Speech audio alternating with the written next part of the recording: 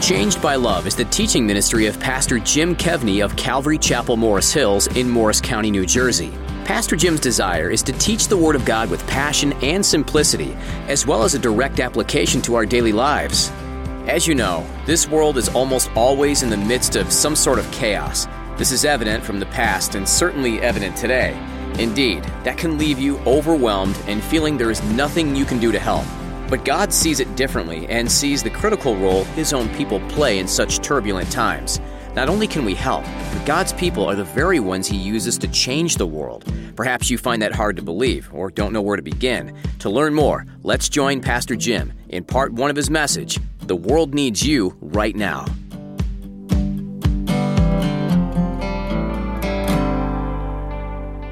Well, in case you missed it, and I'm sure you probably did, 4 years ago was the 100-year anniversary of the I Want You for the U.S. Army poster. How many of you had a party that day? Just curious, any of you? No parties that day. That's the picture, the poster of Uncle Sam pointing at you. And even if you're young, I'm sure you've probably seen it. If you haven't, Google it. For what it set out to accomplish, it was an effective campaign. It was used to recruit soldiers for World War I and World War II, both time periods when the world seemed to be in complete chaos, calling people to serve the country that they loved. Today, my prayer is that God will call all of us to the service of the kingdom which true followers of Jesus love. And if you are not a follower of Jesus, and if you're not, we're glad you're here, that you would hear God's initial call to that kingdom. We live in very uncertain times. And so today we return to our series called Venturing into the Unknown, and the title of our message is The World Needs You Right Now. Our world, our nation, our state, our little corner of the world needs you, needs me right now. We left off about a month ago, prior to Christmas, with Abraham, who's about 100, and his wife Sarah is 90. They wanted to have a son, but they couldn't have one. And now we find them, they were living in a tent. That's not great conditions, living there in a tent all the time. And a strange thing happened to them. As they're living in this tent in this strange land where they had left their comfy home to go live in this place called the Promised Land, they're probably thinking some promise. Suddenly, 3 visitors come upon Abraham.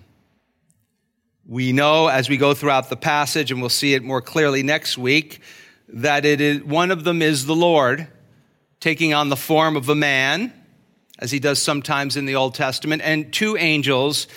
And they approach Abraham, and Abraham, being a good host, invites them to stay and eat.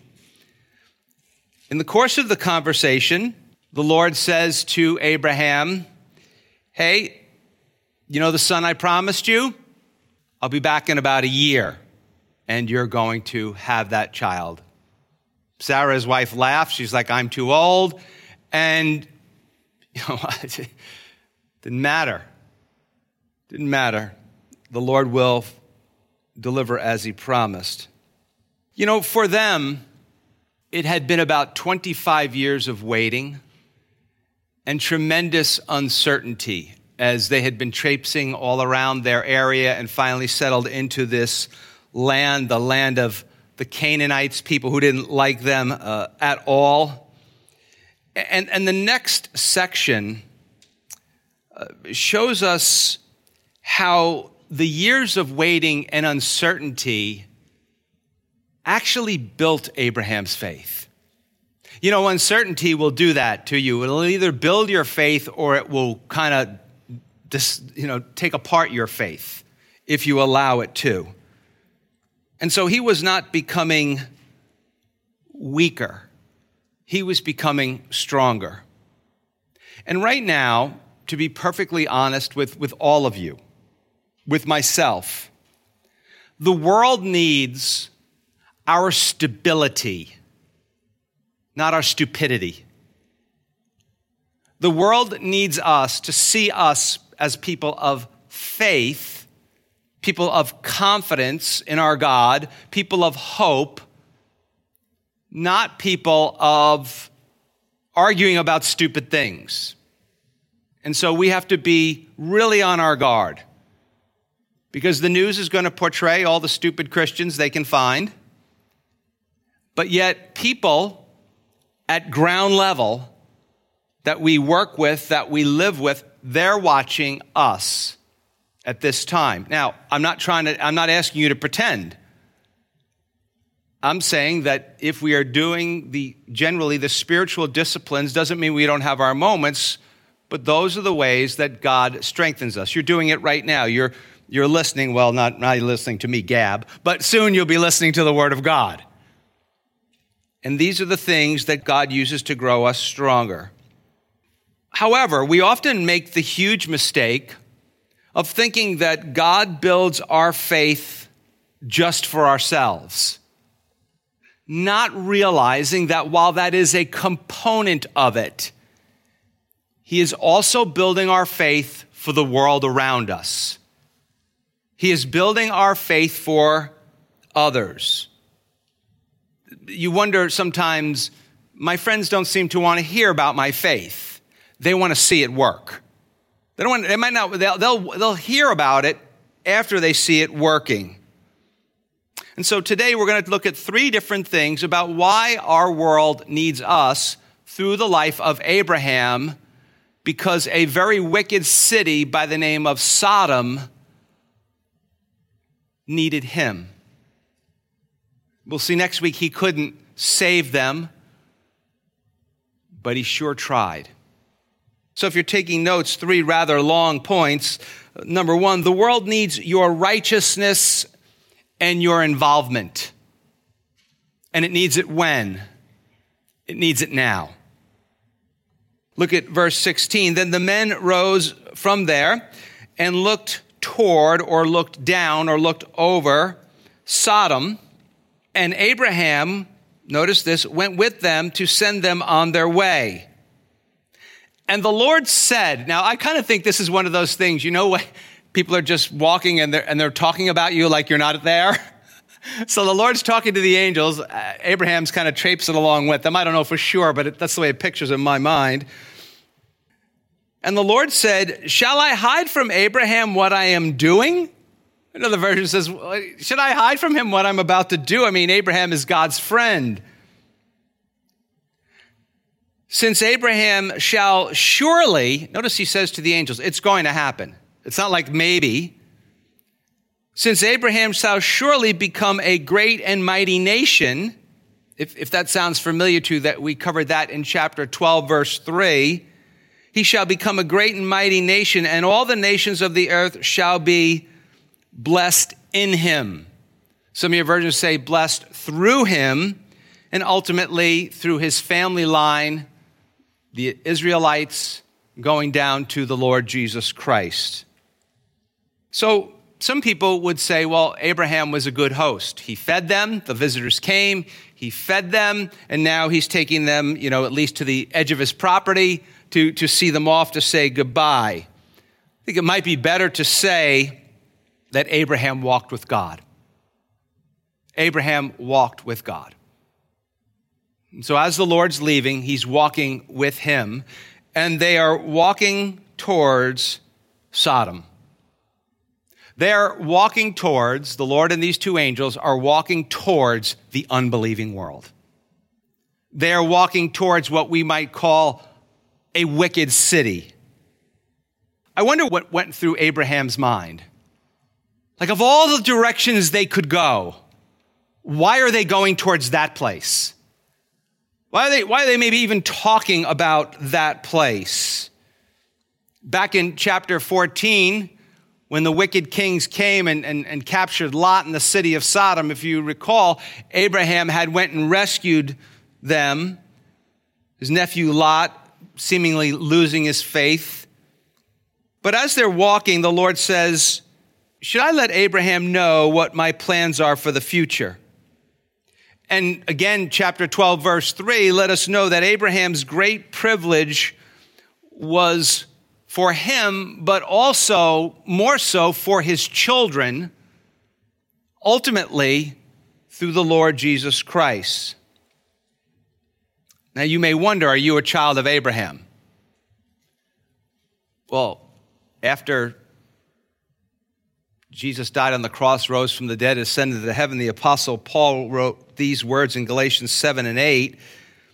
Just as Abraham believed God, that's Genesis 15:6, and it was accounted to him for or as righteousness. That's the gospel. Abraham believed God, not believed in God. Big difference. People, if you go out and you ask people who believe in God, you'll get a huge yes. But if you ask people, do you believe what God says? Well, that's a very different story. Do you trust what God says? Very different story. But Abraham believed God and it was accounted to him for righteousness. So this is the gospel thousands of years before Jesus comes. Verse 7, the Apostle Paul writes, therefore, know that only those who are of faith, only those who've put their trust in Jesus, are the sons of Abraham, sons and daughters of Abraham.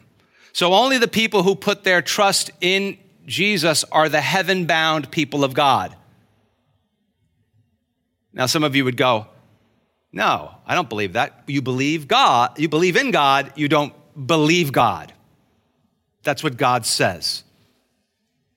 But as we said before, with great privilege comes great responsibility. Verse 19 says, for I have known him. This is the Lord in human form talking. For I have known him. Some versions say, I have chosen him. In other words, I have made him my friend, and I've chosen him to be a blessing to the nations and to the world, in order that he may command his children and his household after him, that they keep the way of the Lord to do righteousness and justice. In other words, that I've chosen him to teach people about right behavior and right living, that the Lord may bring to Abraham what he has spoken to him.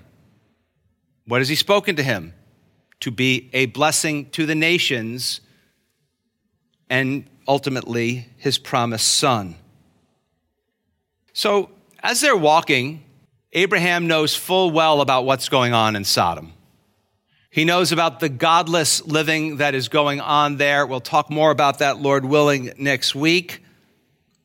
Yet God reminds Abraham of why he chose Abraham.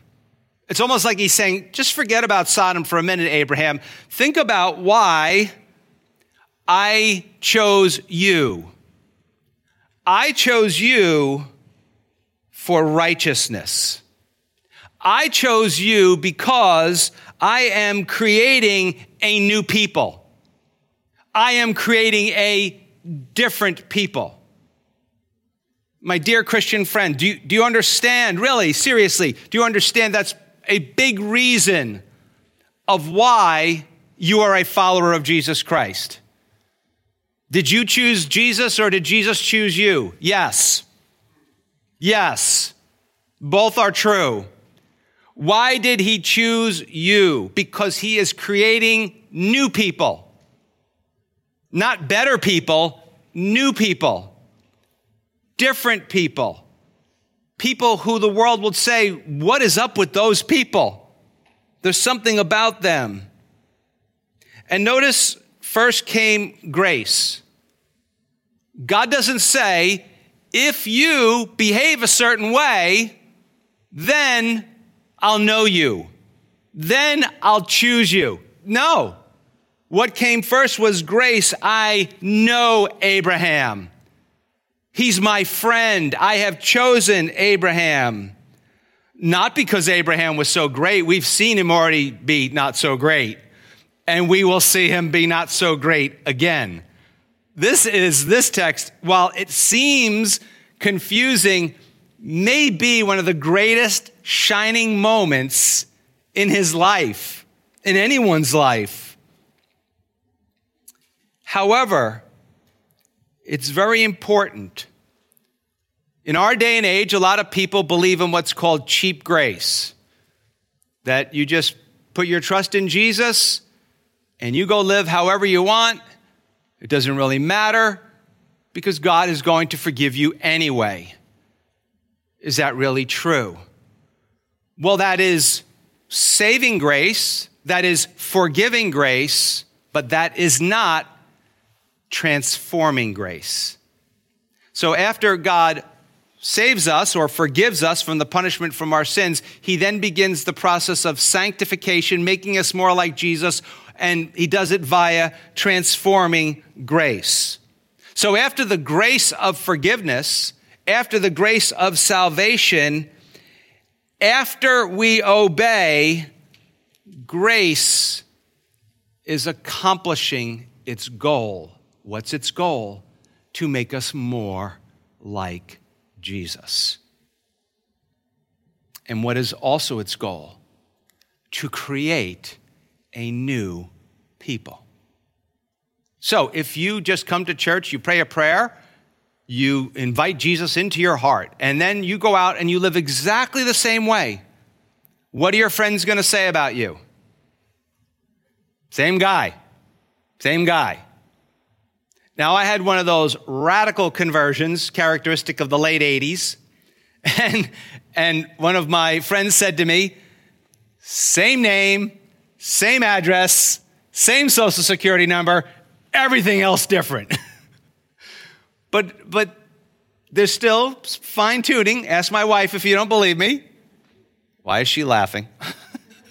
There's still fine-tuning God is constantly doing in me and in all of us, but he is creating a new people, which includes the teaching of our children, who, like all of us, our children will have to transact with God for themselves. We can only teach them. I've said it before, I'll say it again. It's very easy to get your kids to go along with Jesus when they're young. Not so easy when they go visit Sodom. Sorry, I meant college. Or now in the age of cell phones, when Sodom visits them. Not that easy. Two terms that are here that are used to describe how the people of God are to live, you might want to underline in your Bible, very common Old Testament terms are keep the way of the Lord. In fact, they're in the top 5 or 10 expressions. Keep the way of the Lord and do righteousness and justice. So we can safely assume that the people of Sodom were not doing those two things. The lifestyle of our world is in the way of Sodom. Yet God is creating a people to live in the way of the Lord, to do righteousness and justice, or as we like to say, to walk in the way of Jesus.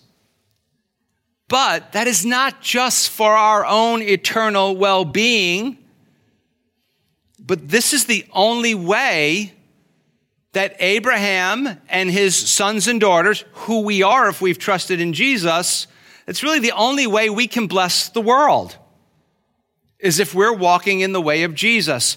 The only way we can bless them eternally. The good news of the gospel is if today you will turn to God, if you're not a follower of Jesus, and put your trust in Jesus, God will change your eternal destiny. He will help you change how you are living. And he will do that by helping you to walk in the way of Jesus. Now, I know that today, over the hardness and difficulties of life, a lot of people have lost that vision. But when we lose that vision, walking in the way of Jesus for ourselves, it's important to understand that we've also lost it for our friends and our family and our coworkers. And that world often sees that we have lost the vision to walk in the way of Jesus. They often see it that we've lost it before we see it, that we are on the downward slope. So as we come to verse 20, the Lord invites Abraham into another conversation from Abraham's righteous living and teaching his children and his people about righteous living to his involvement with the world, people who are not living that way. He says, verse 20, and the Lord said, because the outcry against Sodom and Gomorrah is great, and because their sin is very grave, some of your versions say their sin is extremely serious. Verse 21, he says, I will go down now and see whether they have done altogether according to the outcry against it that has come to me, and if not, I will know. So God says, I've heard up in heaven an outcry from people who have been outcrying against the injustices of the people of Sodom and Gomorrah, not thankful that God saved them from the wicked kings. They're going out there doing the same thing to other people. And God says, I'm going to go down to the place and I'm going to take a look for myself. Verse 22. Then the men turned away from there and went towards Sodom. But, now notice this, picture the scene. But Abraham stood still before the Lord. So now Abraham and God are just standing there face to face. Now, sometimes people say, oh, there's a contradiction in the Bible. No one has seen God and lived. It says it's okay when he's taken on certain forms. So he is inviting Abraham into the process, if you will. He is inviting Abraham to get involved. He's inviting Abraham to discuss the situation and to pray, but he's also going to lead Abraham to really what looks to us like a negotiation at the flea market, which is probably one of the greater theological places in the entirety of the Old Testament. Verse 20, the Lord says, I've heard about their sin. Then he says, well, I'm going to go take a look for myself. Now you might go, doesn't God know? Of course he knows. Of course he knows. But he's teaching Abraham, so Abraham can teach it to others.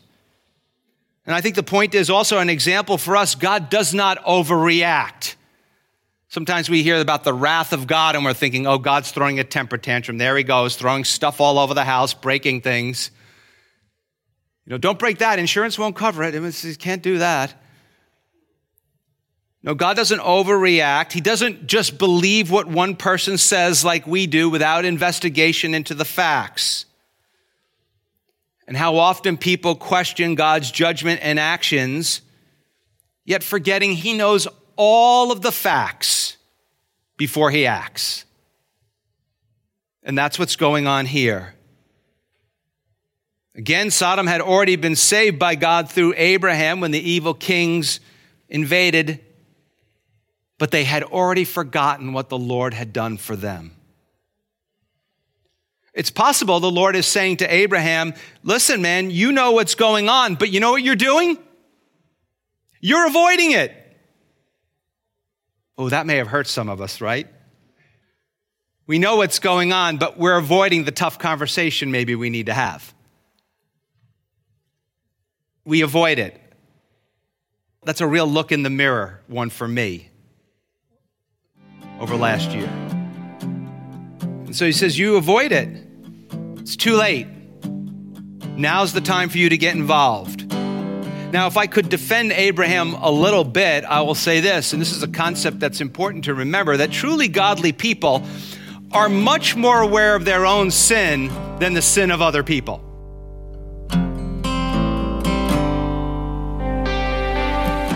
Thanks for listening to Changed by Love with Pastor Jim Kevney of Calvary Chapel, Morris Hills in Morris County, New Jersey. Changed by Love is designed to bring you hope, encouragement, and the good news of the gospel of Jesus Christ.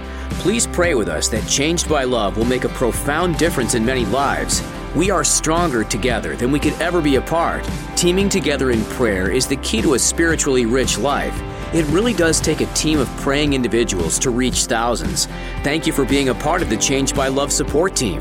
To find out more ways to team with Changed by Love, go to our website at changedbyloveradio.org, or you could call 862-217-9686. Thank you for spending time with Pastor Jim Kevney and Changed by Love.